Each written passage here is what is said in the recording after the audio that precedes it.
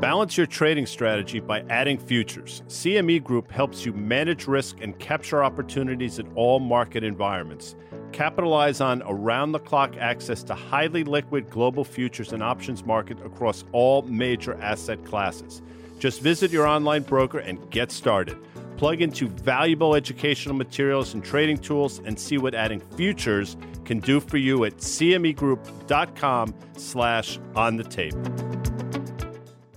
Guy here. You're listening to an audio broadcast of Market Call. That's MRKT Call. It's a daily video series I do with Dan Nathan every Monday through Thursday live at 1 p.m. Eastern.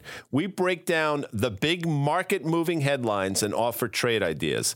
Each week, we're joined by our friends Carter Worth of Worth Charting and Liz Young, that's EY of SoFi, for their investment analysis. So check it out. And if you like it, follow at Market Call on Twitter and subscribe to Risk Reversal Media's YouTube page so you never miss an episode.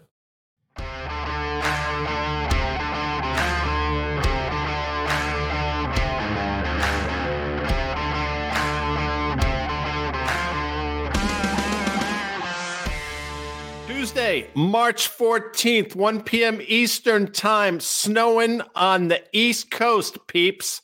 This is Market Call. That man making moves in the background, you know him. That's Danny Moses, who I adore. Dan Nathan on vacation. You know what? Well-deserved vacation. He's earned it. Today's Market Call brought to you by CME Group, where risk meets opportunity. And we're going to talk about that in just a second. And, of course, our data provider is FactSet Financial Data and Analytics. Danny, powered by tomorrow. I'm powered by the notion that the two of us are together yet again. How are you? I'm good, buddy. Not snowing on this part of the East Coast. Let me just be very clear. So, what part of the East Coast do you currently find yourself? The southern part of the East Coast. The southern part of the East Coast. So. Yeah, well, typically doesn't snow there. March happens to be one of those snowy months. I remember, not that anybody particularly cares, but I was a young man. We got about 2 feet of snow the Saturday before Easter. That was like 1972. That's neither here nor there. I'm going to make reference to CME Group and why, if some of these gentlemen and gentle ladies had used futures to hedge their risk, they wouldn't have gotten themselves into this predicament. But obviously, we had some inflation data. Let's roll the deco, as they say. I thought this was pretty hot, to be honest with you. I mean, it didn't ease any of my inflation fears. But for whatever reason, the market seems to be enjoying this. Thoughts on the CPI today, Danny?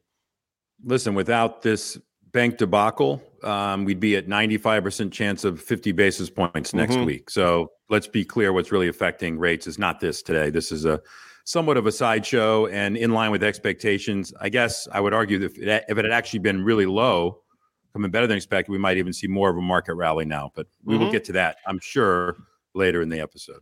I'd agree with that. Do you remember 1990? Now, I will tell you, folks, I could watch Tom Cruise read the phone book. There are maybe 2 or 3 of his movies that, I won't watch because they suck. But I'll tell you, Days of Thunder in 1990 with one Michael Rooker was a tremendous movie. So indulge me for a second, Danny. I think you'll understand what I'm saying. You recall there was a race scene where Rowdy Burns talked to his pit crew and said, "The boy don't have the balls to pass me on the outside." Of course, the boy being Tom Cruise. And what does Tom Cruise do? He passes him on the outside. He goes on to win the race. And I think right now the market is saying the Fed don't have the balls to hike rates here. And we'll see if they're going to pass the market on the outside. Just thoughts on that analogy, if you have any. Cold trickle, I guess, is who we're talking about. That's but correct. Yes, I'm looking now. Fed fund futures next week are 25 basis points kind of locked in. But beyond that, it's just another 25. And there's now rate cuts being priced in. And we always said what would cause the Fed to pause and what would cause the Fed to cut may not be what you want. And so that's where I think that we are. I think we accelerated the kind of relief rally of bullishness of, oh, the Fed's done good. But we'll talk about what that really means in the aftermath of this and the financial conditions, et cetera. I'm sure we're going to get to that. So, yeah, we will get to that. And, I would submit, first of all, and I don't know if you agree with me on this or not. I've said it a couple times, in terms of rate hikes, I think we had been in the 8th inning or so for quite some time. With that said, and I'm curious as to your thoughts on this, I think in terms of market reaction or impact on the economy or lag effect, whatever you want to say, we're in the early innings. We're probably bottom of the second, top of the third. What are your thoughts on that? Because my point in making that is I think the market is underestimating the lag effect of all this stuff on not only the economy, but the market. Yeah, we were already things were starting to set in motion. You had a nice rally to start the year. The layoffs are still kind of coming. And one other point, Guy, quantitative tightening, which I'm going to say in past tense had been going on, and it really hasn't been going on. If you look at the Fed balance sheet, I think we peaked near $9 trillion and we got as low, congratulations, Fed, to $8.4 trillion or just under. So that's the other reason here, I think, for, if you want to call it a reason to rally the market. But we haven't really dealt with, yes, we insured some deposits and that's great. But the fact that 96 hours ago, this to 99% of people, this crisis didn't exist. Now we got to deal with the aftermath. And the aftermath, Guy, is that if things were set in motion for even the thought of a soft landing, that soft landing is no longer as soft. And that's because the banks now are going to tighten lending standards even more. You're going to be under the microscope even more. And I think cost of capital throughout the system is going to move higher. Does it matter for today? No. Could it matter tomorrow? Sure. And I think as we get into kind of this last Fed meeting or this upcoming Fed meeting, we're going to roll into earnings again for Q1. And who leads off earnings? The banks. And so I think there'll be a lot of nervousness around that. And back to your original point here, Guy, is that I think earnings degradation was already set in motion.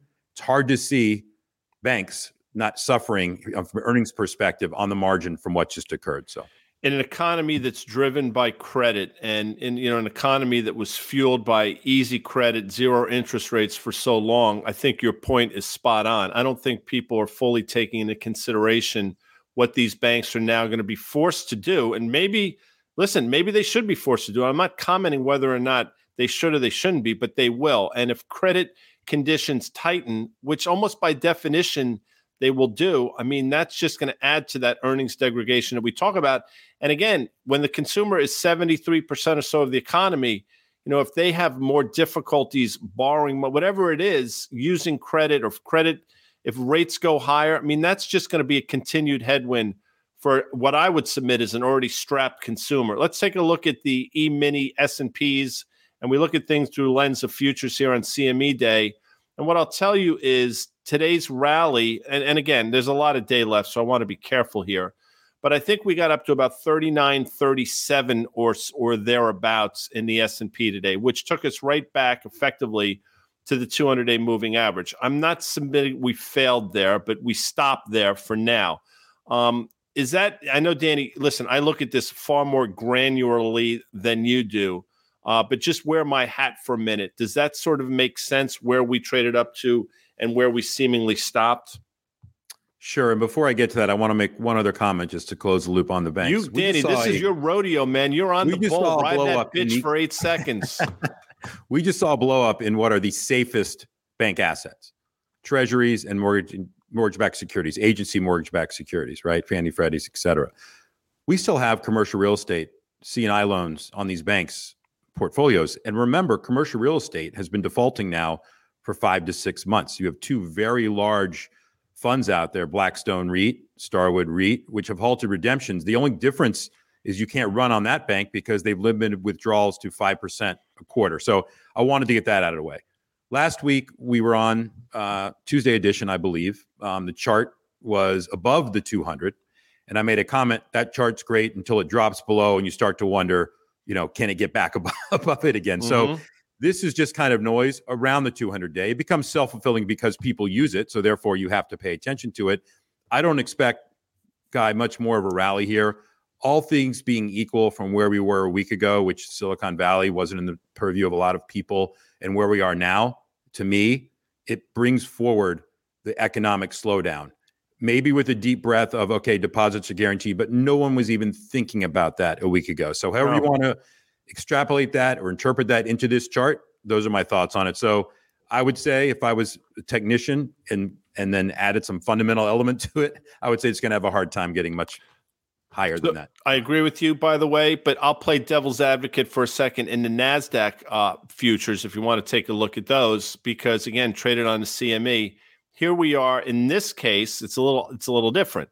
Here's where we traded down to the 200-day moving average and held. Now, there's a school of thought out there that lower rates help these high multiple, high growth NASDAQ names. And with rates, I mean, again, we talked about the move in the bond market. It's ridiculous.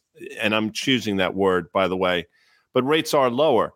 Is my argument flawed, thinking that the market's just going to buy first, ask questions later here with rates going as low as they've gone over the last couple sessions, and they're just going to continue to take these high valuation, high growth names higher, which is effectively going to continue to lead the NASDAQ higher?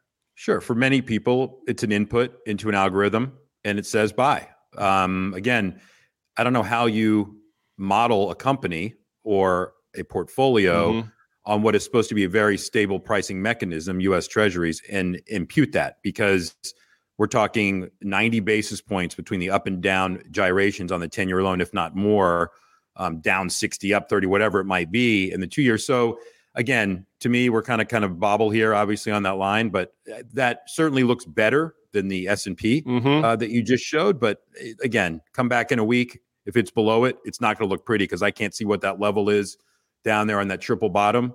But I would imagine that's several percentage points below where we are now. Yeah, I've thought 9,800 here. I mean, that level's probably about 10,400 or thereabouts. So, I'm with you, by the way. And, Liz Young has talked about that. That, of course, EY from SoFi, and you've brought this up as well. I mean, think about how quickly we went to a 1% inversion in the yield curve. I think we got out to 110 basis points.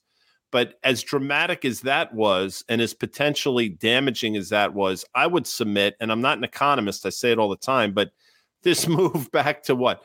Where are we now in 2 cents? 50 or so basis points is equally alarming and potentially more disturbing. What are your thoughts on that? Yeah, I think I'd actually said, I think you guys had asked me this a couple of weeks ago. I said, I think the flattening, if it were to go back to zero, would be around the 350 level or so. And that wouldn't be a good thing, obviously, because what would cause us to get to that level? Here's a banking crisis. If you want to call it contained, fine. But what it really did, I believe, Guy, was expose the lack of fundamental research. I mean, the people that were buying, I'm not going to name funds. I'm not talking about the passive index funds. I'm talking about active money managers that were buying Silicon Valley and Signature literally up until the moment that they both imploded. You have to ask yourself a question as an active money manager: what kind of work are you doing? Are you just running screens on book value to banks? And so I guess my point here, Guy, is that stock picking will matter. And yes, all these indices and charts are one way to kind of look at it here, but it pays to be a stock picker in this environment. So you could indeed maintain these type of levels, even on the tech, because you can do the same type of work. But I think within that, I think there's massive alpha opportunities. And so whatever signal you want to draw from, but I just think it's really time to people to read your Qs and Ks. And this stuff in these banks were right out in front of everybody. There was no one hiding this. This wasn't accounting fraud. There was nothing like that was nefarious. So I definitely didn't answer the question that you just asked, because I keep harping on the thought process of what makes the market here.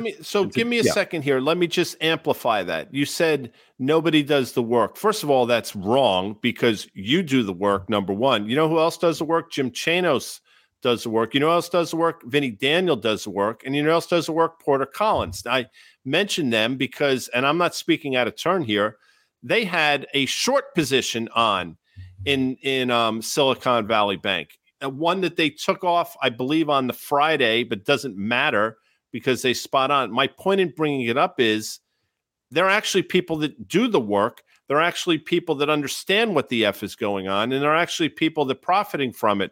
So, my pushback to you is, and this, I know what the answer is, a bit of a rhetorical question, but, in zero interest rates, high liquidity environment, nobody needs to do the effing work because everything goes higher and everybody's a genius. We're in an environment now where I think you're going to be rewarded. People are going to be rewarded for doing the work that's required to unearth some of these things. What are your thoughts on, I know what they're going to be, but sort of amplify that for me. I totally agree. I think we felt that way most of last year. We entered the year thinking that's how it was going to be. It kind of wasn't the case. And certainly in the first month of the year, it became the case, later in February, and certainly up until this moment. And again, I think we're on borrowed time here with this rally. And this is not about being bearish or bullish. This is about understanding the ramifications for what just occurred. So you have a group of investors, again, not naming names, that never knew that this existed. And now it's been, quote, solved. Therefore, let's move on. Oh, and in the meantime, we got the Fed to wake up and realize that they're breaking the system. You can't give people credit for that are buying the market here based upon that, because they had no idea what was happening before.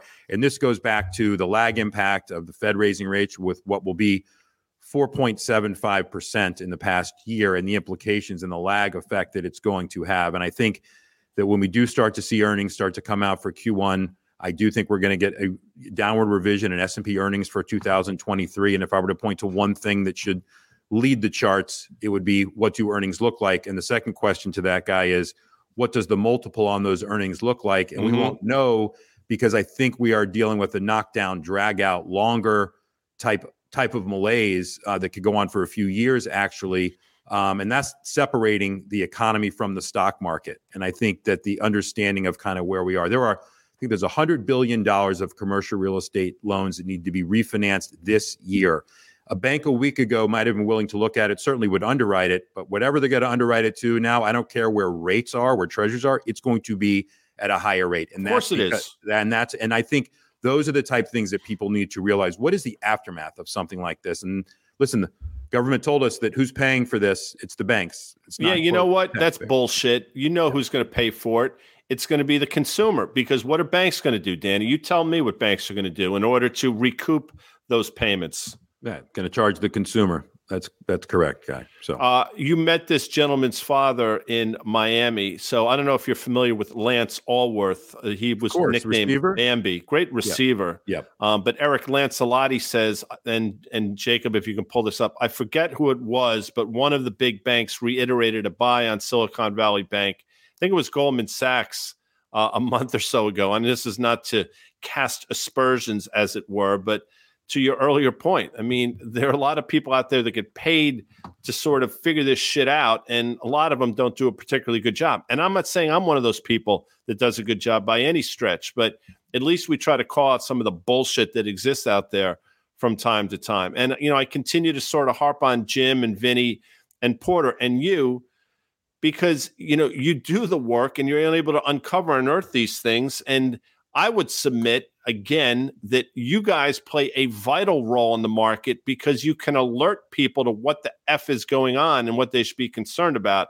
I don't need you to talk, because I know you agree with me on that. Let's take a look. Thought right now as it relates to, so there was a lot of buy ratings, obviously. We've talked about don't rely on ratings, and I think most fundamental investors don't do that. But let's talk about Goldman Sachs for a minute. And I'm not accusing them of anything. They didn't do anything that was illegal, but they were the group that actually bought this portfolio, this $20 billion of mortgage-backed securities treasuries from Silicon Valley, and then announced the capital raise. What in Capital Markets 101, if you ever take that class, if that's an actual thing that's does it even exist? Maybe I'll go teach that. You would never announce a loss like that without actually, you have already raised the capital, and you were just announcing that you raised the capital. That self-fulfilled, a run on the bank, and that woke people up to kind of look. And when they realized that the rest of the portfolio would take the same kind of percentage hit, which would be, north of $15 billion when the bank itself had $12 billion, that's pretty easy math to figure out. So to think that could all transpire without there being any type of hiccup was crazy to me. But yes, listen, Wall Street is set up to make money in any way that they can. They have research, they have banking, and all kind of works together. Yes, it's separate units. They don't talk to each other. But you and I have been around the block enough, Guy, to know how that really works. So I agree. Matrix of Compassion, who's here every day. Some investors dived into the deep end of the pool and bought regional banks yesterday for a good profit today. Absolutely 100% true. And that might last for a bit longer. As a matter of fact, Matrix of Compassion, or MOC, if you recall, yesterday I was on with Carter Braxton Worth, and we talked about exactly this. And Doug Cass was talking about this as well. We said that, hey, wait a second, regional banks, which have underperformed in a significant way, they may play catch up. And one of the conversations we had, Danny, was that regional banks could bounce here and the broader market could still do poorly. And I get the feeling that's what we're going to see. By the way, I don't think it's necessarily over, to your earlier point, but these are going to be great trading vehicles, I would imagine. Absolutely. Saw that during the financial crisis. They became great buying opportunities, and before that, selling opportunities. like I said before, it's one thing to talk about deposits and then you're holding or held to maturity of treasuries and mortgage-backed securities. It's another to really dig in and do granular work on these banks, some that have exposure to the commercial real estate market and the C&I books and lending. And so again, I think, yes, this is a relief rally, but people need to wake up and really start to do the work. Not that banks could fail because there could be a run on them, but just in general, what do their loans look like and where are they exposed? And that work hasn't been done in years, and I think it will be done. It's not just buying the KRE and the XLF. It's really, there are 10 longs and 10 shorts in each of those indices if people really do their work. I think that's right. They're sort of set up that way, by the way, to sort of, I would imagine, to sort of mute some of the nonsense that goes on, sometimes successfully, sometimes not. We'll do an ETF conversation at another time. Let's take a look at the VIX again. Not that we're trading the VIX. I personally am surprised by how quickly we traded up north of 30 and then how quickly we came right back. I think we traded like 21 and a half, 22 today, because what I said yesterday and what I would have said last week if we did it on Friday is what we've seen over the last year or so is these spikes tend to last longer than one day. Well, in this case, it didn't. But what are your thoughts on vol here? Are people just being too glib? Is it that whole whistling past the graveyard? Because as I stated earlier, I don't think it's necessarily over. Did the VIX get too expensive in one day and too cheap the next? Again, last week, this time you brought up this exact chart. It was at the bottom. And I said it's hard to tell what leads it, the horse or the cart. Mm-hmm. And I would imagine that on the middle of last week, the Silicon Valley stock was reacting prior to the VIX. I could be wrong. I don't have the date and time of that. So this is just a thermometer to me and a scorecard. And that right there is kind of in the middle of no man's land or no woman's land, wherever. And so that is, to me, again, fundamentals will lead that. And it's just an inversion, in my opinion, of the S&P, but particularly probably the bank index of kind of what we're looking at here. So that is the vol of the day or vol of the week has been the banks. So again, I'm not going to try to gauge on that. I think more often than not, it's a lagging indicator of fundamental news that's already out there that is then being interpreted whether it should be important or not. In this case, it was deemed to be important, and that's why the VIX moved like it did. Before we take a look at yields, not that anybody particularly cares, but I'll share it with you since you brought up woman or man. My junior year, one of the senior quotes from one of my friends was the great lyric, "No woman, no cry," which I believe is a Peter Tosh song, but I think Bob Marley sang that. And folks, if you don't know, Danny Moses has one of the great singing voices of all time.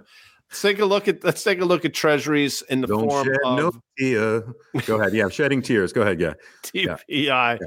So again, this move is, I said it and I'll say it to you. This is, again, I'm teeing you up with this, but the U.S. bond market, the United States, last I look, is still the largest economy in the history of mankind, which should mean that the U.S. bond market, by definition, should be one of the most liquid assets and least volatile assets on the planet. And it's anything but. I mean, I said it, I'll say it again. It's trading like it's 135 million biotech stock with one drug in the pipeline. You shouldn't see moves like this. I'm just saying there's something broken. But with that said, we traded down to certain levels here in the 10-year. Does that mean anything to you? And let me ask you this. If, in fact, we continue this move lower, what does it augur? I mean, I would submit it ain't good. It ain't good. The yields are going down. The same way yields went up for the wrong reasons, I would submit they're going down for the wrong reasons. Thoughts on that? I mean, flight to safety. Yes, I get it. You don't want to be Japan, right? So the goal here is to avoid, that's the worst outcome that could happen, right? Is that we go into a very, very low growth environment, too much debt. We tried to print our way out of it. It didn't work. So you do not want the 10-year yields coming in a lot more, in my opinion, because the people that own stocks here want there to be growth, and it won't match up. Believe me, that won't match up. So you want a steepening yield curve. You want the Fed to be done. You want the Fed to be cutting, and you basically want the economy to be reacting in a very good way. So if we're here next week, I don't think I'll be on next week, and we're at 3%, rest assured that the stock market is a lot lower. So I think there's a point where the 10-year yields can go, Guy, and you can still say holistically everything is, quote, okay. And then there's a level where it goes to, you say, what happened? Mm-hmm. And I believe with the economy slowing potentially, or it looks like it is, with tax receipts potentially not as high as the government would think, with a $32 trillion debt on the government's balance sheet. If you try to really do fundamental work, if the USA was a company, I tell you to read your Q's and K's, and you really did the work, the United States, it'd be a little bit scary how we're going to finance this debt. So this is way too volatile of a instrument, and I get it. We're in a very volatile time, and that tells you why the VIX moves like. And there are Treasury VIX. Obviously, we've talked about that in fixed income. You can see those instruments. I realize we don't have that chart here. Those are even crazier. What an important metric, or what an important instrument this truly is, both from an input into how to evaluate and model a company, certainly within the financial sector, and then what it really tells you. And so we're kind of, again, we're going to have an outcome here soon on one way or another, and I fear that the 10-year yields will be dropping a lot more from here, Guy. So Captain IPOC, hello, Captain. Are you picking these by names? Because these are amazing names. I'm calling them by names. Okay. Captain, the Captain IPOC says, in all caps, by the way, no yelling here, are you calling a crash guy with multiple question marks? Well, first of all, Captain, welcome. Second of all, I'm not one of those assholes. There are enough of them out there. I'm sure you can find them if you look. I don't call anything. What we try to do here, Danny, and I know you can speak to this, is try to sort of illuminate what's going on, and then you make the decisions on the back of it. I don't call things. I try to shed a light on things, which is entirely different. But there are people out there that get off on it, and good for them. That's not my game. Let's take a look at the dollar, because it goes hand in hand with, obviously, rates. And I've been saying for a while that when rates started going higher, if the market were to sell off, or if there were to be an event, you'd see a flight to quality in the form of treasuries, which would make yields go lower. But now I'm scratching my head a little bit here, because now you got the dollar going lower as well. So I thought you'd see that flight to quality in the dollar as well. I thought the dollar might decouple, but it's not happening. So now you have the dollar trending a little bit lower. You can see the moving average. We traded up to it effectively, failed at it. What are your thoughts on that? Because you know what my next question is going to be. It's going to be around a shiny yellow metal. But talk to me about the dollar real quick. Back to your days of thunder, cold trickles move to the outside. I think the ECB looks like they're still on course to raise rates, and we're not on the same course that we were. So around the track they go.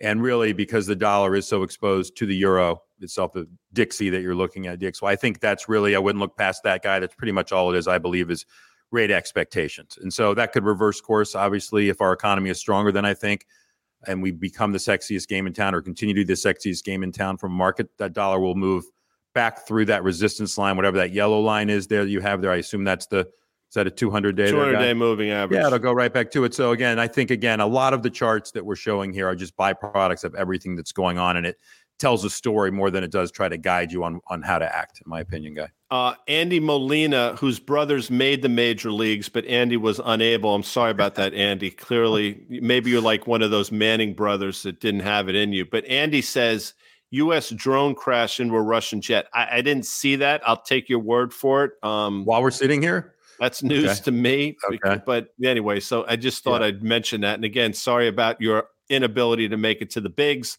Let's take a look at gold here, Danny, because had a big day, given a little bit back. I am telling you, this sucker is ready to party. And I never use that term, but all the elements are in place here for gold to build upon what we've seen over the last couple of weeks. Thoughts? Yeah, it's go time. I really believe it's lined up perfectly. When people start to question deposits in U.S. banks, yes, maybe we, quote, fixed it for the time being. When you start to realize, really think about it, geopolitical risk, all the things, it's hard to see this not working, especially the bears on it have said, well, Fed's raising rates, dollars moving higher.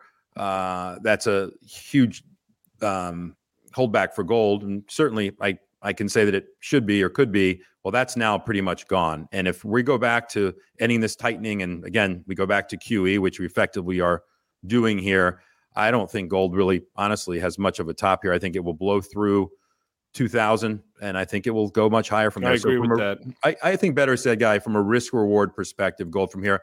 And Guy, nobody outside of the central banks owns it. I've been asking people the last 2-3 days that I've been friends that I've been saying, do you own gold? No. Do you know anyone that owns gold? Nope. Yep. I don't know. So until I get the cab driver or shoe shine telling me that they own gold, I'm going to stay there long and strong. You might not have heard, I'm not shining shoes no more, but that's another movie for another time. Yeah. Again, Matrix of Compassion. I'm just going to call them MOC for, save time.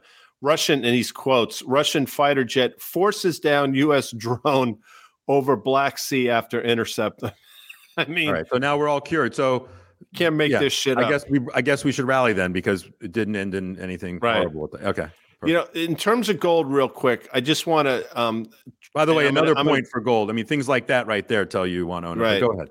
But here, I did this for a living for a long time, and there are a lot of funds out there that obviously follow gold and trade gold, but they don't trade it like they trade other things. But their systems kick in at a certain point. So for them, gold is not even on the radar screen right now. So to Danny's point, everybody might be talking a bullish game, but nobody's friggin' long it, and you can see that in something called the commitment of traders. What I'll tell you is, and this is somewhat counterintuitive, but the move in gold hasn't started yet. There's going to be a level where all these funds try to get in horizontally, and it's just not big enough a market to accommodate it. And it's probably, if I had a guess, $150 or so higher. So what you're going to see, in my opinion, is gold start to do the creep and then really have an explosive move to the upside once all these funds who don't watch gold on a minute-to-minute basis try to get themselves in. That's just my 2 cents. Now, let's take a look at crude oil, because you're seeing a bounce in some of these oil service names. Again, we drew that line. I don't know if it has any meaning whatsoever, but for whatever reason, crude continues to hold the lower end of this spectrum, not only by a hair here. You know my thoughts. I know your thoughts. I know Vinny and Porter's thoughts. I still think energy is a place to be. Before we 5,000 thoughts here, Danny. Yeah, listen, again, every chart we've been through is at a really, really important level. And for oil to go lower from here and to certainly drop below kind of the, quote, SBR price of 70, we really have to start to think about what's being incorporated into that, which would be a very large economic slowdown. And if that's the case, you can check forget energy stocks for a second. Let's talk about the S&P. But I'm still looking, and I don't do the kind of work that energy managers do, and certainly that Porter and Vinny have done on individual names, but they're screaming, obviously cheap, maybe for a reason, but when you have things trading at 2 times EBITDA that are, and other companies that are returning 30 to 50% of their capital back to shareholders. I mean, it doesn't have to last a long, long time to make money in that type of environment. So I think energy stocks will be, are getting ignored here or thrown out. Yet, again, if you're bullish on the economy or even a soft landing person, it's hard to ignore energy. And I get it. A lot of macro factors and drilling in Alaska, which will take obviously years to go through that pipeline, and supply that's coming on. The CapEx is still not there to meet this type of demand. And so either the demand falls and we have bigger problems, right? Or the supply ends up catching up, which will take years. So I would still be owning energy, but I would own the right companies with the perfect balance sheets. Dick Dallas, which is a quite unfortunate name, says if we go into recession, energy goes lower, or I'm paraphrasing, and he's probably right. But who knows? I don't necessarily think it's a foregone conclusion that either happens. But Darren Ritzsick says, Doctor. Doctor. Okay. All right. Guy and Danny, we need the explanation, and we're not going to do it here. We will do it, by the way, of why you'd rather own gold through PHYS. I will tell you this. If what I think will happen happens, GLD could rally and then completely collapse. I think where you want to be is the actual physical gold, an instrument that actually has gold behind it, gold backing it. GLD, in my opinion, if you really read through some of this shit, is a flawed instrument. Now, Danny, I know you have thoughts on that quick, but we'll do it in depth at some point. Yeah, it's a closed-end fund. They have the assets that are stated as the NAV. It's very close to what the NAV should be. And again, to Guy's point, GLD won't have that type of collapse until it's 100% higher from here. You can use GLD, but when people go to actually claim physical gold and like turn this paper in for gold, that's your problem. I don't know if I want to be around if we ever get to that point where that happens anyway. So again, just knowing what you own, and there are ways to buy physical bars, and that obviously hasn't happened yet either. So, well, the central banks are doing it, and it's something a little French word called force majeure. But that's That's a different theme for a different show. The fact that I was able to use Days of Thunder, and I got to tell you something, I might use it on Fast Money tonight because that's effing brilliant, by the way. It really is. Very good call. The boy don't have the balls to pass me on the outside. Well, we're going to see next week who's got the balls and who doesn't, but that's for another time. We're going to look at Vinny and Danny, and Ron Biscardi had a conversation. So check that out. It's going to be in our risk reversal page. Jacob, help put something in there so I can tell the folks where to find it. But Danny Moses, I believe you were with Vinny and Ron Biscardi and another individual had a great conversation yesterday that you can find in the podcast store. I want to thank Danny Moses for joining us. People, can I tell you something? You're like friggin' Batgirl. And I mention this not because you look like her. Yvonne DiCarlo, by the way, was a beautiful woman. It's because, Batman would have 7 episodes, and then on the 8th episode, Batgirl would come in, and they created this scarcity factor where people were clamoring for Batgirl. That's what people are doing with Danny Moses. They're effing clamoring. I clamor. I don't even know what it means, and I do it. But that's it for Market Call. I want to thank CME Group. And by the way, I will emphasize, go back and listen to the conversation we had with Terry Duffy, and Terry correctly said that if a lot of these characters had used futures to hedge their books, we wouldn't be in the situation that we're in. CME Group, where risk meets opportunity. Thank you. And obviously thank FactSet, our data provider. I will be back tomorrow, which is Wednesday, the 15th, with Carter Braxton Worth. By the way, the Rangers play tonight, Capitals in Madison Square Garden. I believe they're starting to get themselves together. We'll talk about it on tomorrow's show. Thank you, Danny Moses. Thank you, Guy.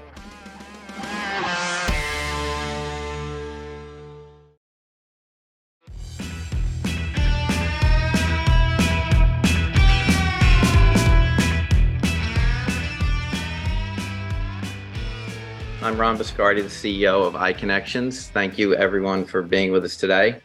We are very excited to have a very prestigious panel of experts on banking and certainly financial crises. So several of these guys need no introduction, but I'll quickly tell you who they are. So today we have Danny Moses, founder of Moses Ventures, private investor and advisor, and also co-host of the On the Tape podcast, which iConnections is very proud to be a sponsor of. And Danny's also the former head trader of Front Point Partners financial services team, which of course was featured in The Big Short. Also with us today is Vinny Daniel from Seawolf Capital, which is a family office, used to be a hedge fund focused primarily on the financial services sector. Danny is partnered with Porter Collins, and just like Danny, Vinny and Porter were also a part of capitalizing on the housing crisis during the GFC, and were also chronicled in The Big Short. And we also have with us today an iConnections member, manager Ravi Chopra, founder and CIO of Azora Capital, a fundamental long-short equity strategy focused on the U.S. financial services sector.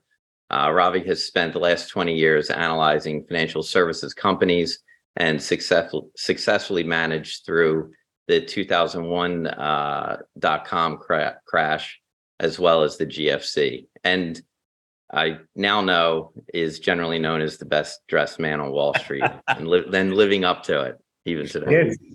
So anyway, guys, thank you all for being with us and for doing this on short notice. We really appreciate it. Obviously, we've had one heck of a ride over like in less than a week. At least for most of us, it's been less than a week. I have a feeling you guys are going to say that you've been watching this for quite a bit longer.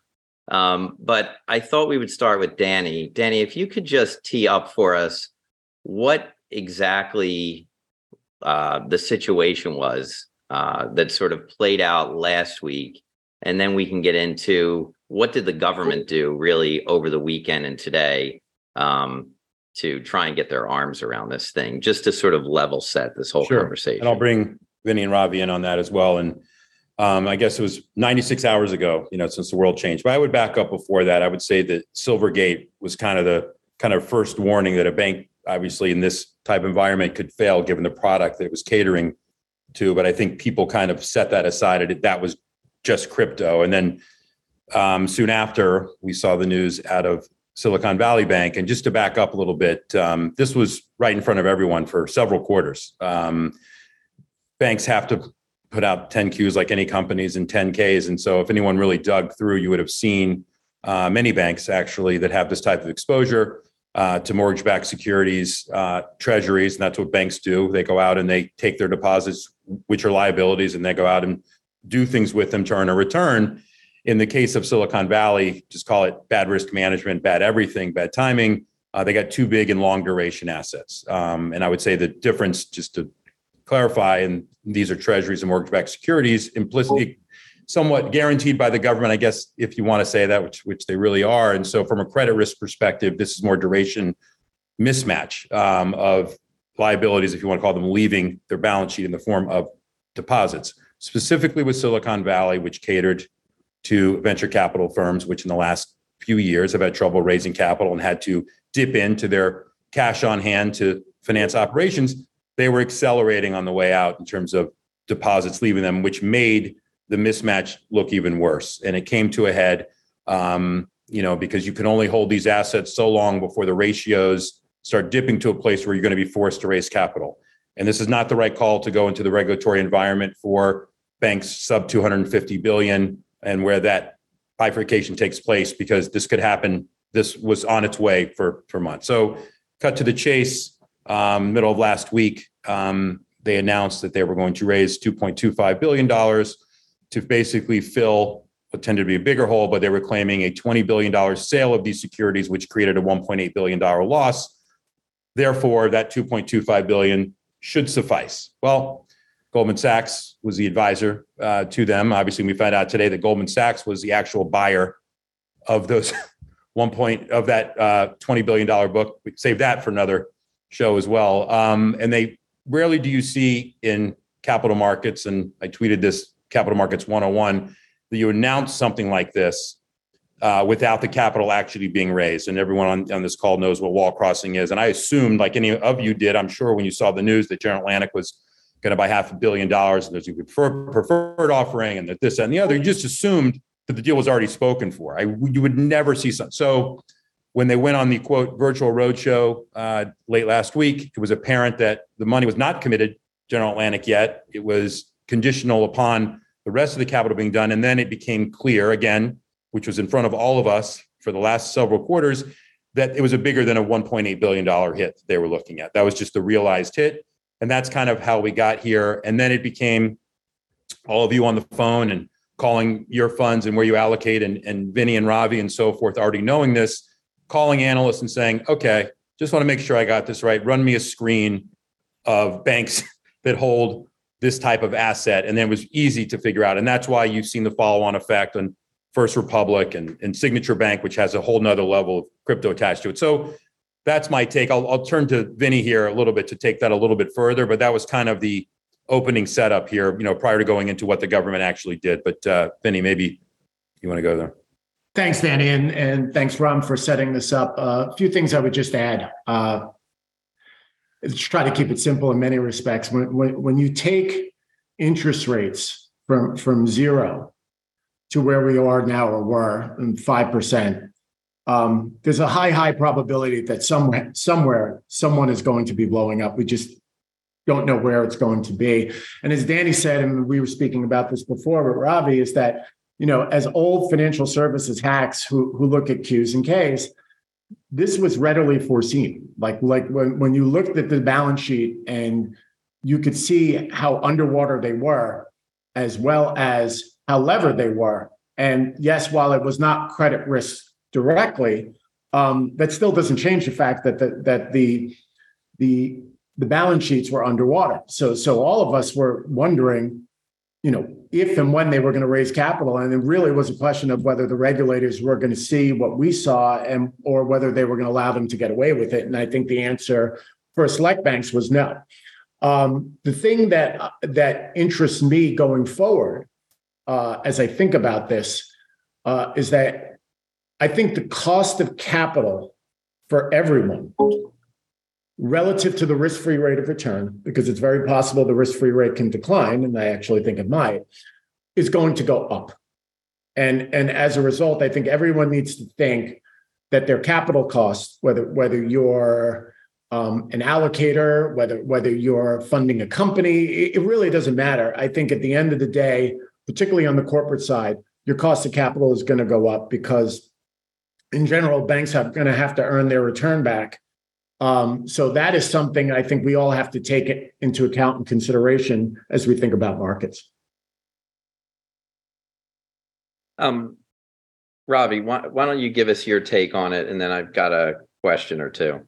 Yeah, thanks, Ron, and Danny and Vinny. Thanks for letting me be with your panel. It's great to see you both.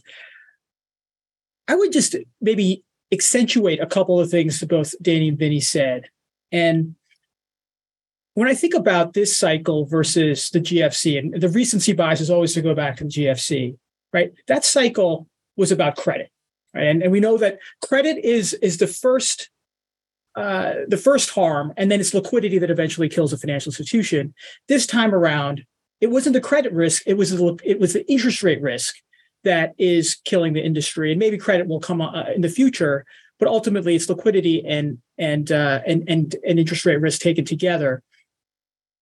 And when I think about how we got here, it really stemmed from the pandemic, right? It stemmed from $5 trillion of QE. And if you put it into perspective, right, in the same way that consumers had money burning a hole in their pockets and they went out and bought Pelotons and they went out and bought boats and houses, these CFOs and treasurers also had $5 trillion burning a hole in their pocket. And if in context, that's a 35% increase to system-wide deposits, right? And for certain banks, right, the crypto banks, Silvergate increased 8x in size. Silicon Valley increased 3x in size in 2 years, right? Banks don't triple in size unless they buy two other banks, right? It's very abnormal for that to happen. Signature, the same thing. And so there was a select number of banks that just hoovered in a lot of this $5 trillion. And instead of going and buying Pelotons and boats, they went out and bought securities. And I think that the magnitude we're talking about, Silicon Valley Bank was a $60 billion bank that went out and added $100 billion of securities. I think the magnitude is something that is really what created this problem. And of course, not one person, not one bank, not one regulator contemplated that, hey, we could actually see rates go up 500 basis points within 2 years after the pandemic, because the recency bias was after the global financial crisis, rates couldn't go up for the better part of a decade. It was so hard to finally get them up to 2 and 2.5%, and then they had to cut again, right? So it just wasn't in the psyche. And if you look at the stress tests, right, the stress testing that they've been so proud of for almost 15 years, right, what do?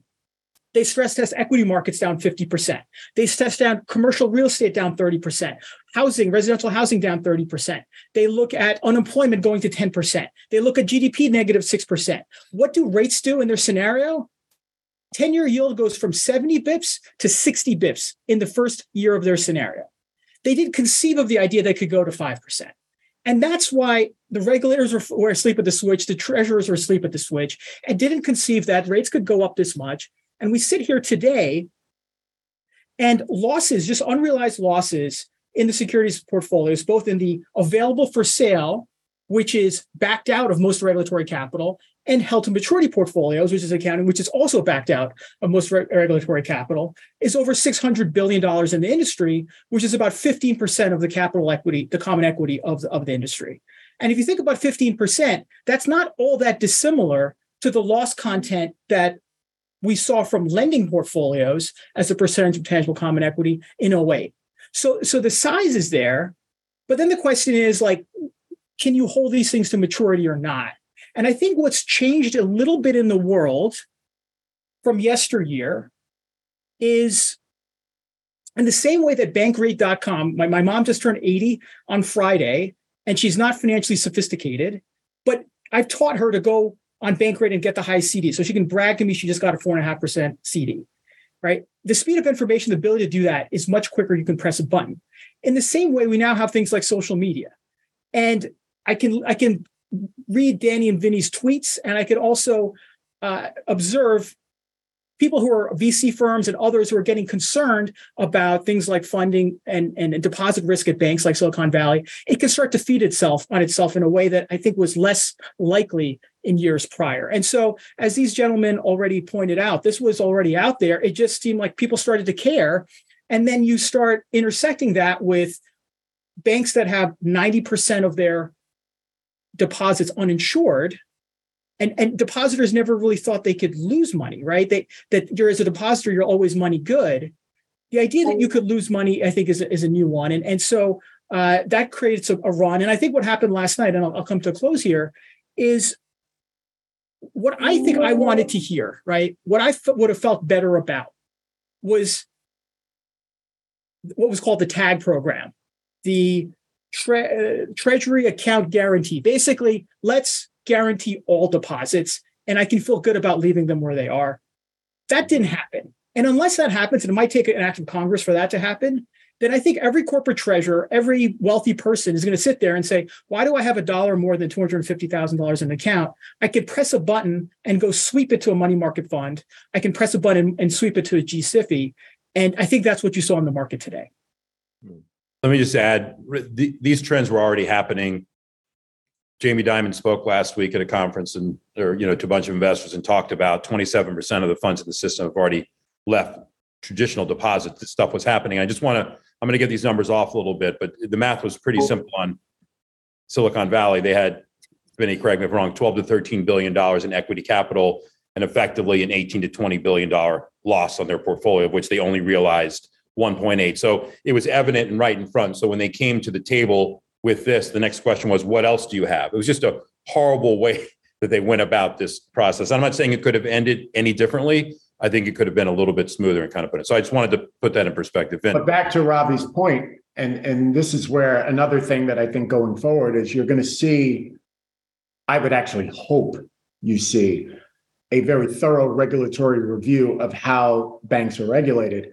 A lot of the banks created in the middle when they owned very low coupon strike mortgage-backed securities and treasuries, set it up into a held to maturity bucket, which basically said, not to pick on them, but they just didn't want to mark it, and the regulators kind of didn't need to put it in capital ratios. But as we said, like guys like us look at footnote 6 or footnote 7, wherever it's sitting, and we see the unrealized mark. And I think one of the issues that happened with SVB is that we're like, okay, you plug the hole on the available for sale securities, and I apologize to get wonky, but you have this held to maturity book where if I marked it to market, you need to raise more money.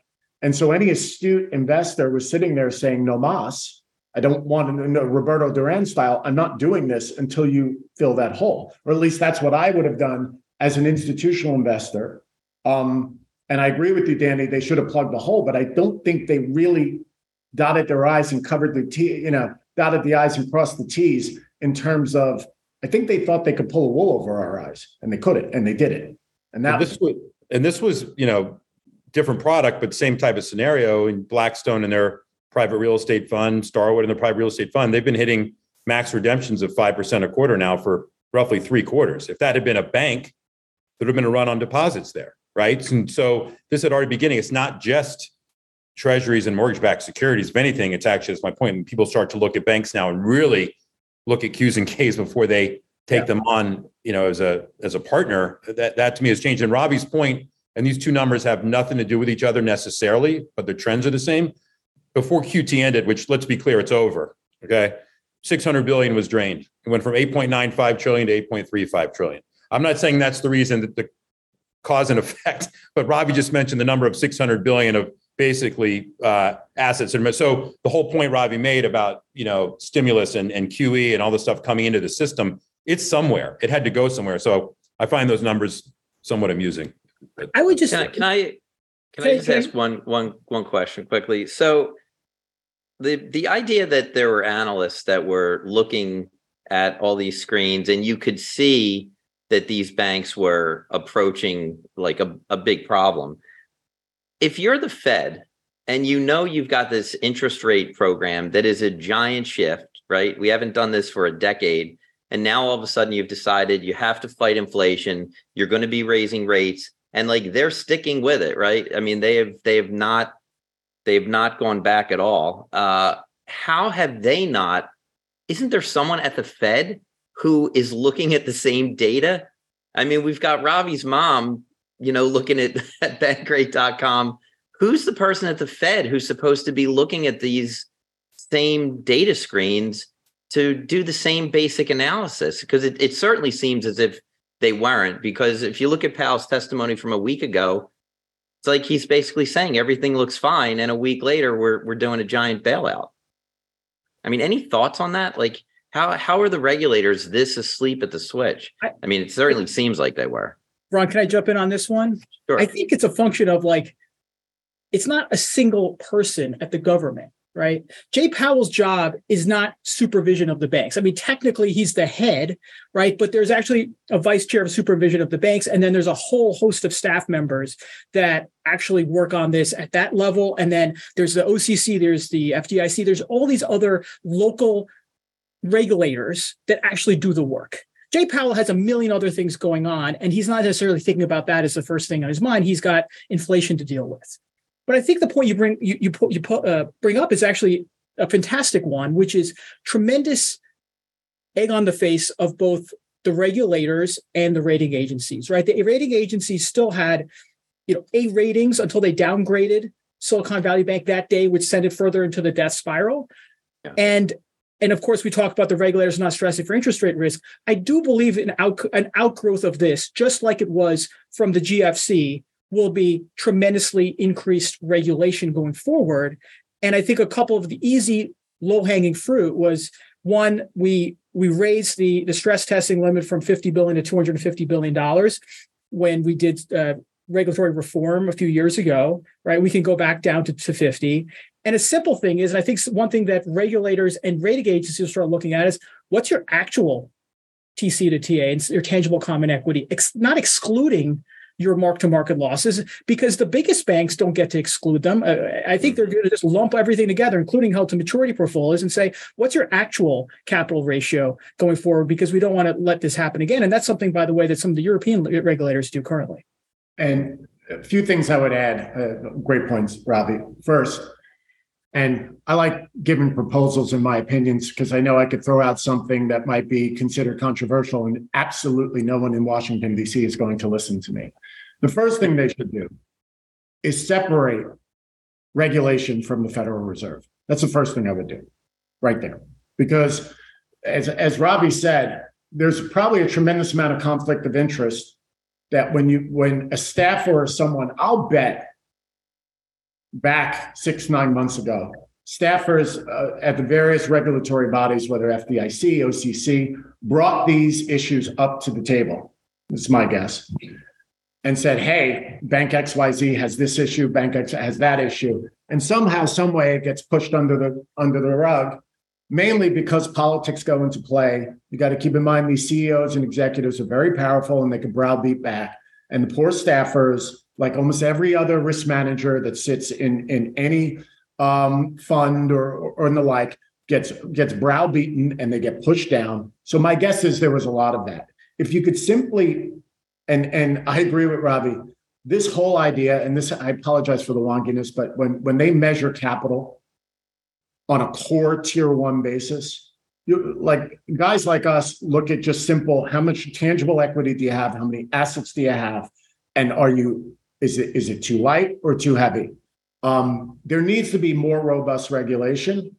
And it would be helpful if you separated the regulatory bodies from the people who are monitoring the monetary aggregates and controlling the monetary aggregates. It would make life a lot easier and a lot better, in my opinion. And I would add to that if the Bernanke that we used to call on the trading desk was still Fed, he would have cut rates today. He probably would have cut rates 100 basis points. And we saw this is a buildup of everything from 2009, 10, 11, 12. When we tried QE1, we had to do QE2. The market froze. Reverse repo blew up a couple of years ago. We reversed everything. There was going to be a point where something was going to break. This just happened to be the big. I mean, you had two very large banks go out of business, and so I think to Ravi and Vinny's point, there will be regulatory action, whether that people like it or not. And so here we go. again, and that goes back to the point we made early on here, just in terms of cost of capital of having to charge more and risk weighting these assets differently, or liabilities, should say, differently. So. Also, I should have mentioned this at the start, but if anyone has a question, just put it into the chat and we'll take a look at them and try and get to them. So guys, I think you can all see the questions there in the chat. This first one is quite long. So from Yasser Malik, I haven't looked into it, but were traditional counterparty risk management measures like CDS spreads and any other ratios help you see the spike? Just curious, as often counterparty limits don't have detailed look at financials. I assume each fund manager in private would have looked at their own treasury providers in the same way as public, but that assumption seems to have been misplaced. Any thoughts on this? What ratios on a dashboard for a counterparty like this would have been flashing red? Anyone want to take that? Widening spreads on mortgage-backed securities and treasuries going down and yields going up would be enough in something like this as far as counterparty risk. I mean, whether there was a one-off like Credit Suisse that had their own issues that had nothing to do with this, people do track that. During the global financial crisis, we were glued to fixed income in 2005 and 2006 to see what was going to happen in equities. It took much longer than you think it's always going to take, and then it all happens at once. What is that movie that won 27 Oscars? Everything, Everywhere, All at Once, or whatever it was called. That's exactly the kind of the theme here of what's been happening. So there always are nuggets of information that are out there that show you what's happening. And to the point, Ravi and Vinny can take where mortgage-backed securities are trading and literally put on a spreadsheet and apply it to the portfolio, which, to your point you made, Ron, what are the regulators doing? And Ravi and Vinny just told you that these banks that aren't the big banks don't have to do that. That's a mistake. And so again, right in front of you. And so there's a lot of ways to look at that. I mean, we talk about stocks outside of the banking system. The fixed income where their bonds are trading is always the best thing you can find, so to speak. And I was not tracking, Ravi and Vinny, I don't know if you were tracking some of the CDS in this world, but you could certainly track where their paper was trading. That was easy. That was sitting on their balance sheet. So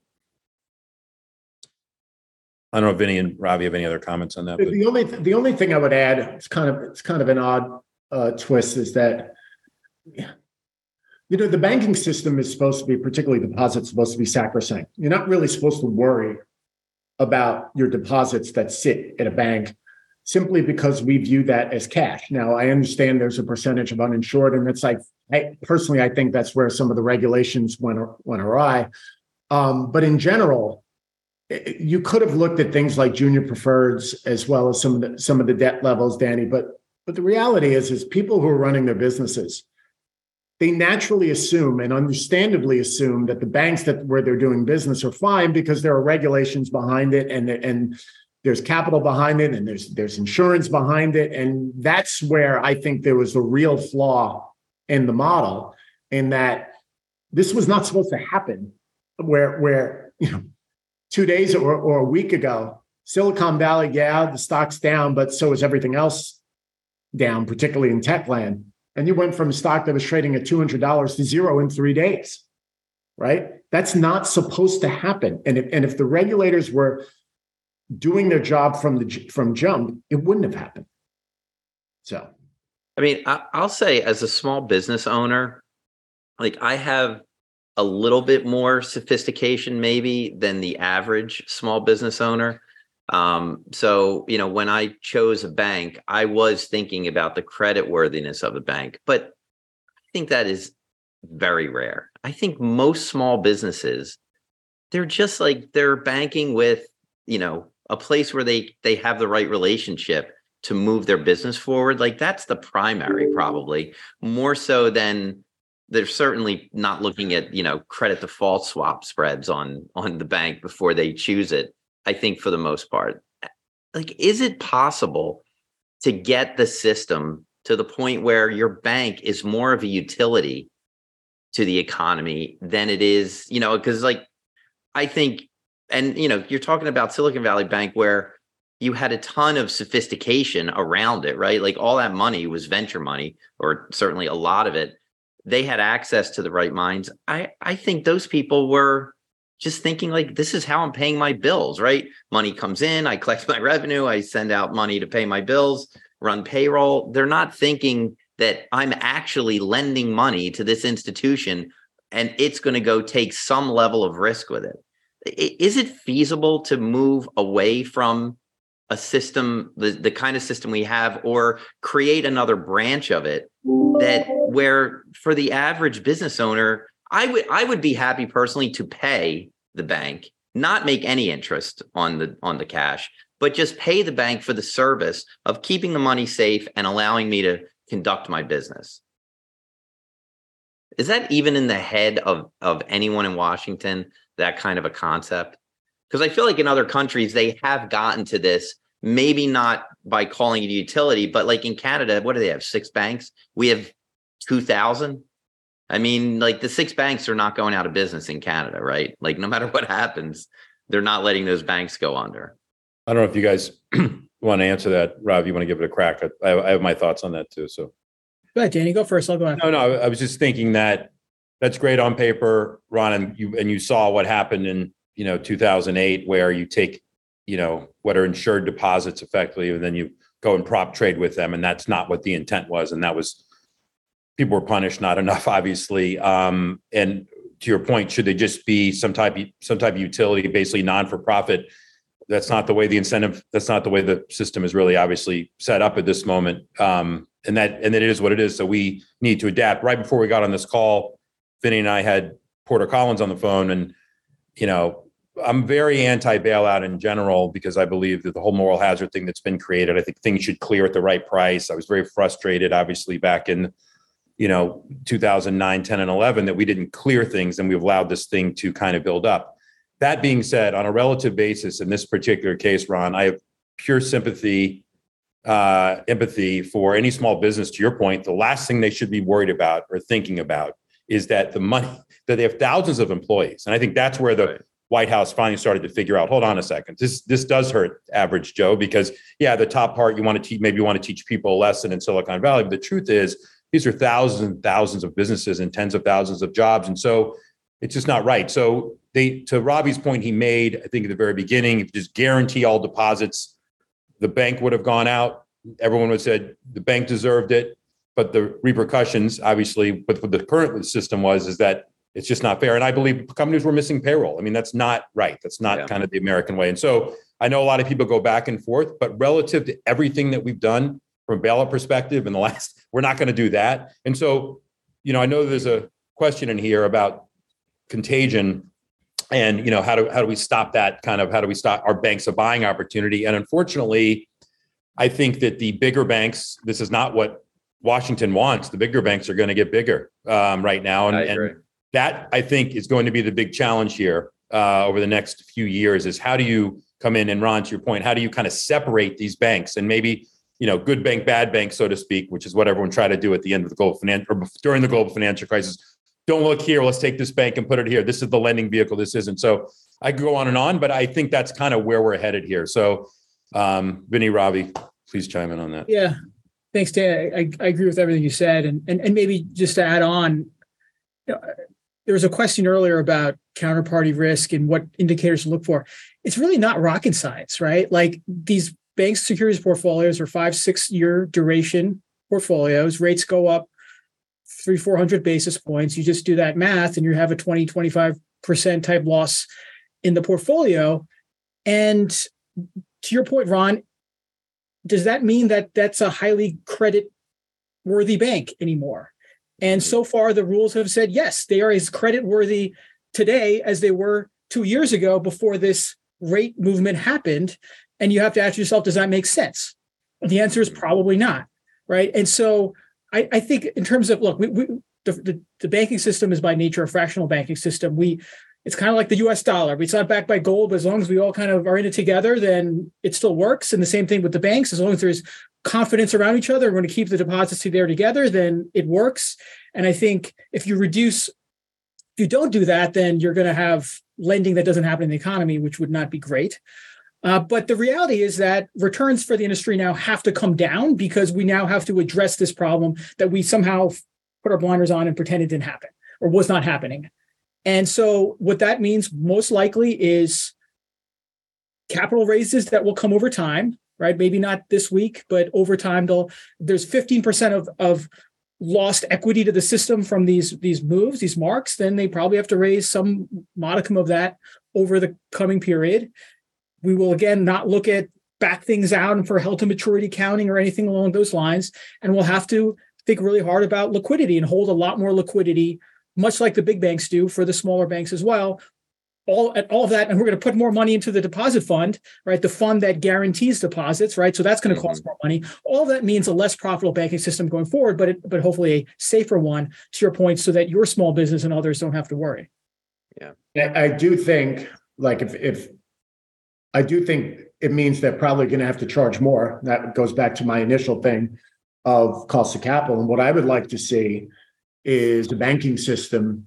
And I know everyone has felt like they were well capitalized, much better capitalized during the prior to the Great Recession, and that is all well and good. The problem is they lumped on a lot of assets. I would rather see a more robust banking system where they're not allowed to do that as much as they did, particularly when you take on the risk. And if that means they have to charge all of us a little bit more to make their return on capital, because that's the way our system is set up, so be it. So if we have a healthier banking system where they can make an adequate return on less leverage, I'm fine with that, right? And that means they're going to have to charge more for leverage.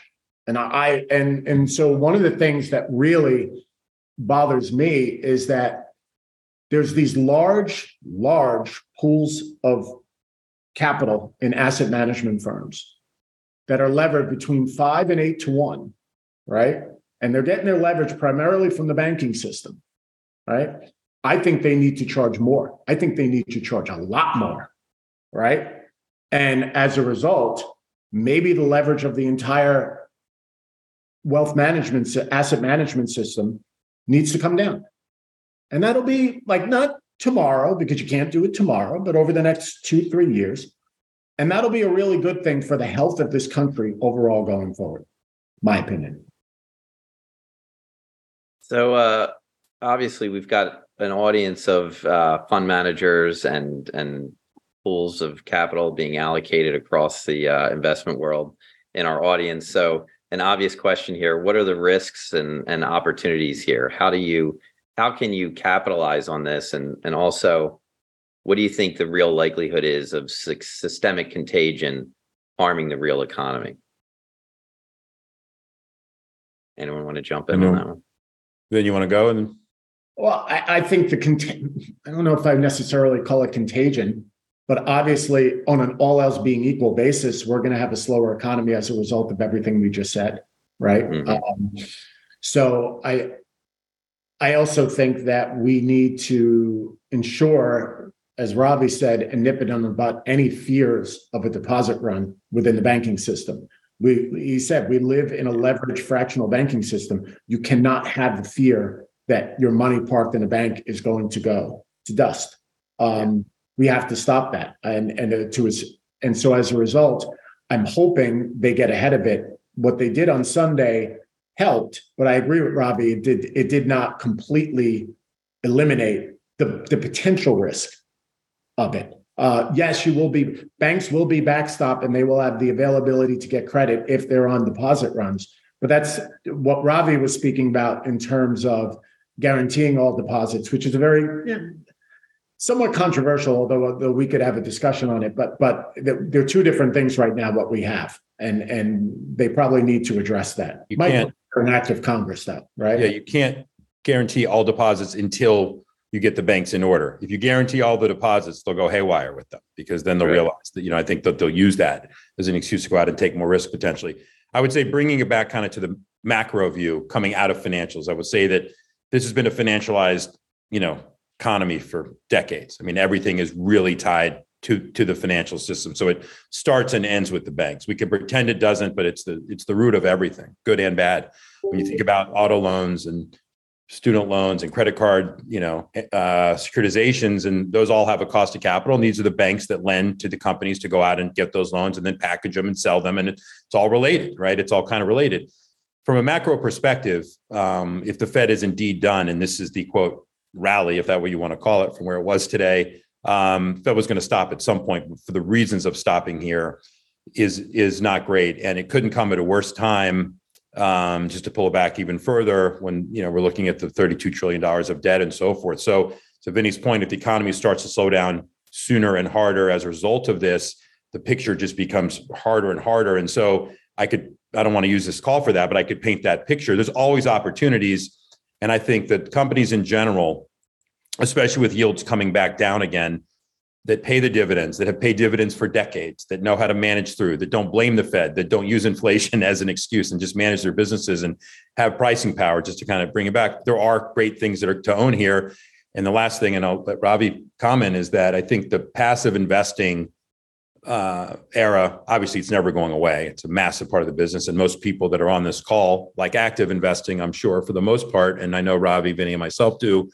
And I always bring this up, and it's really enough with buying the XLF or shorting the XLF. I mean, if you look at what comprises it and so forth, there's so many longs and shorts within that. But I think this is a real wake-up call for active money management. I think it's a wake-up call for bottom-up fundamental analysis, and there'll always be things to buy. And Ron, you just made me think about something. Should banks become utilities? And the truth is, in a perfect world, yeah, we pay our utilities. They're public companies. They pay a dividend out. They have an ROE, which they're required. They're supposed to provide a service to us. So yes, in the perfect world, yeah, I would think so. So anyway, I probably went off a little bit on a tangent there, but from a risk, there's always opportunity, I guess, is what I'm saying. So I just think this pulled forward the inevitable of the Fed stopping and then getting a real look at what's really happening in the economy. Ravi. Yeah, thanks. One of the things that Vinny said earlier was leverage is going to have to come down in the system. The cost of credit is going to have to go up. You think about a bank going out and lending to a commercial mortgage REIT, which is then, making loans to developers to refurbish buildings, stuff like that. Well, I have to imagine with everything we're seeing, the cost of all of that is going to go higher and make it that much more expensive to do all those activities. So I think all of that conspires for some, as he pointed out, economic slowdown relative to what we would have had otherwise. I think that within that, I also agree with Danny that this is probably one of the best, last year, this year, have been one of the best opportunities for stock picking I've seen since the GFC. You see, days like today, things that actually make sense, right? Stocks that have real risks down 20, 30, 40, 50%, and those that have really great balance sheets flat, right? So I see that in my world. And if there's someone who's going to benefit from people moving money out of banks to safe places, it's probably someone who has money market mutual funds, right? So these kinds of opportunities, I think, are magnified when we have these dislocations in the macro and the micro like we have now. Any comments on First Republic, which is the one that people clearly were focused on over the weekend as the next domino to fall? I think the stock dropped, I don't know, was it like 50% or something today? I mean, it was bad, 61%. I mean, that's a bad day. Very. I don't know if you guys know this one, well enough to comment on it, but we're financials guys. We're financials guys. We know it pretty well. Okay. The interesting thing about First Republic Bank, it was always a bank for me that was because the way my head works, it was always too expensive for my liking because it was viewed as a growth bank and it always traded at a higher multiple than I would have liked. I can't say that's the case anymore, but the one thing they do have, right, is a great franchise, a great retail franchise. If you ask anyone who banks there, they love their banking relationship. So this is a long-winded way of saying that the brand and the service is worth something. At least I would think it's worth something, assuming there's not a deposit run that really drains the value of the brand. So, we were sort of just brainstorming, me and a bunch of friends today, like if there is not a material deposit run, who would want to acquire this bank at a discount, right? Probably a discount to face and book value. That would be accretive to their own brand because it has been a well-run retail bank. It just was too expensive for me. But that was my initial thoughts on First Republic.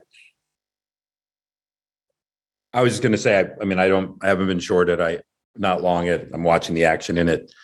It's, to Vinny's point, it's great franchise and everything's kind of out in the open right now. So I think if they need to, this is my point about JP Morgan or some of the bigger banks getting potentially bigger.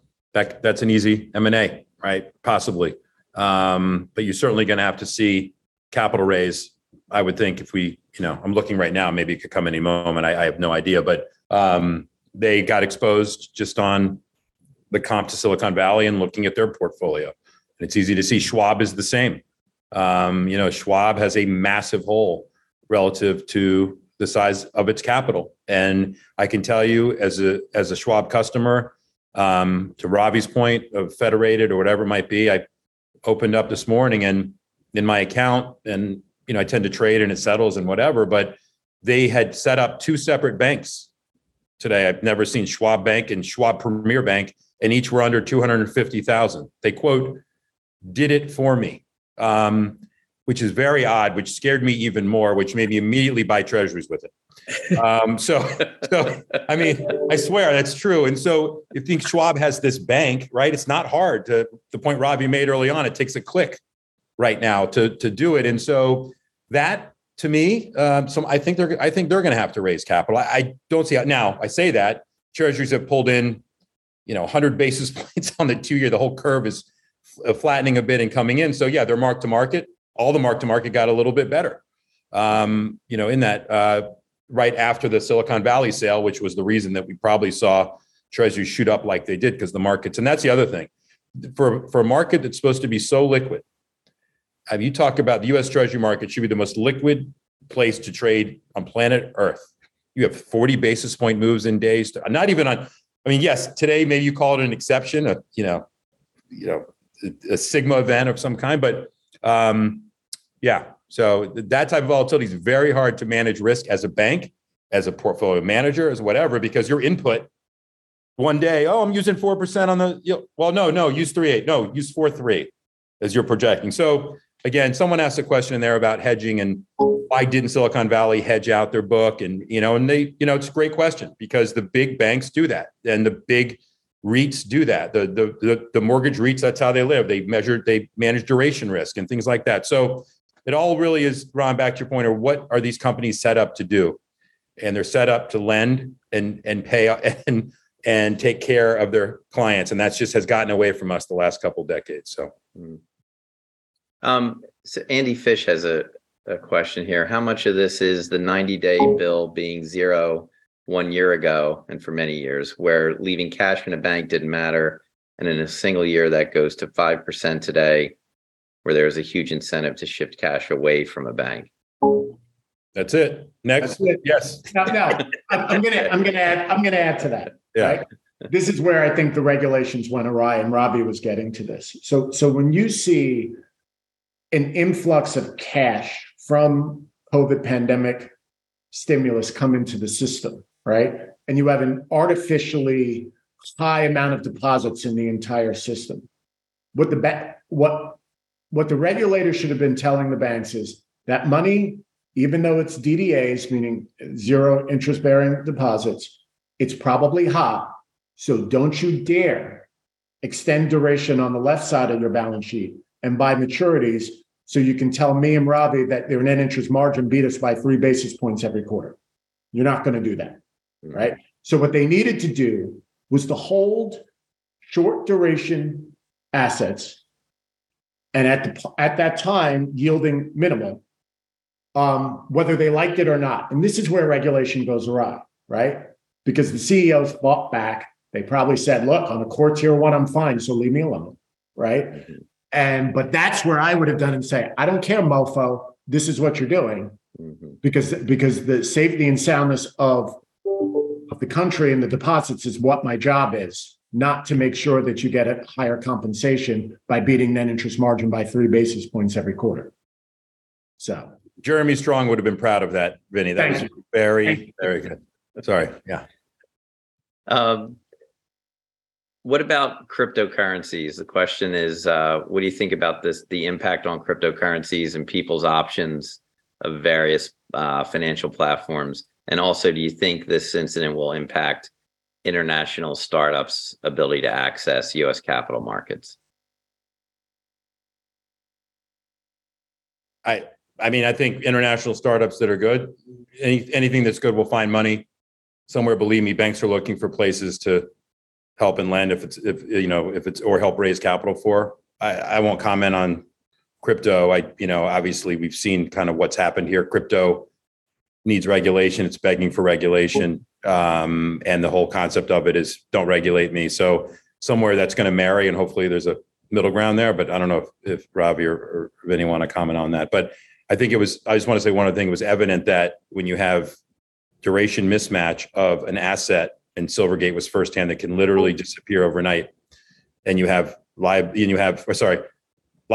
in the form of crypto on your balance sheet, effectively, or coins, and then you're going out and using that money for long duration investments, that really doesn't work, and that can blow up on you quickly. So I would just say that I don't have a particular view on crypto, but as it relates to financial services, it's been very clear that in the last number of months, a broad set of regulators have decided that they don't like this and they want to hive off crypto from the financial services industry. Whether it's the joint statement from the Fed and OCC saying we really are going to watch crypto digital type concentrations at banks and beware if you have a lot of them, or it be the SEC who wants to declare a lot of things securities, including stable coins. And so I think Silvergate failed for good reason. I think that Signature had the makings of a failure and a bank run. I wouldn't be surprised that they didn't necessarily have to be the first one or the next one after Silicon Valley Bank, but I think that 25% of their business was crypto, and they ran something called Signet, which is a internal kind of wire system that probably had a lot of nefarious activity on it. I think it was a great excuse for the regulators to take that name down as well over the weekend. That's interesting. Yeah, just let's knock this problem out also while we're at it. I mean, can I just say this? It's kind of interesting that, for a little tidbit, Silicon Valley Bank CEO Greg Becker was actually on the San Francisco Fed board, and Barney Frank, who wrote the Dodd-Frank Act, who re-regulated financial services, is on or was on the board of Signature Bank that just failed. So a couple interesting twists for you. That's a great pattern. Didn't Silicon Valley Bank also have, wasn't there a recent risk manager? Lehman. That's what it was. It was Lehman. Right. All right, great. Well, we're almost at time here, guys. Any parting thoughts on how to navigate this? I'd just say that I think most professional investors and or allocators that have investors themselves have sent out emails or told where we have our money parked, or our portfolio companies are doing this. I think you'll keep seeing more of that. I think that's the right thing to do to kind of get in front of it. And I think I wouldn't stop there. I would, even the banks that you believe don't have counterparty risk, just because the government's come out with this program, if you want to call it that. I think there's more work that needs to be done here. And I think that there's other assets, other issues at some of these banks, which pose not maybe immediate risk, but still pose risk. And so I think we're still at the beginning stages of an economic downturn. And with that, it's natural that there'll be other products that are implicated. So it's a deep breath moment in general is my last point, but I think it pays to be vigilant here in all aspects of your businesses. I really do. My suggestion to all of them is listen to your risk managers now. Just really, they probably have a firm understanding of some of the risks associated with your organization.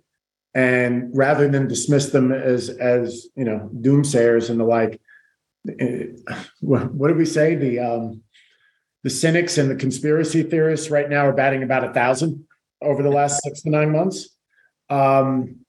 Just listen to them. See what they're thinking. and really incorporate it into your business practices right now. My parting shot is I'm going to give a shout out and a props to the podcast that Danny's been on, sponsored by iConnections, that often hosts Vinny, and I've been listening to it. It has been a helpful resource. So for those who are looking to navigate the markets, I would check it out. It's called On the Tape. Well said. All right, guys. I really appreciate you taking the time. Thank you, everyone, for joining us. And our pleasure. Have a great day. Good luck out there. Thank you. Thanks, everybody. Thanks, Ron. Thanks.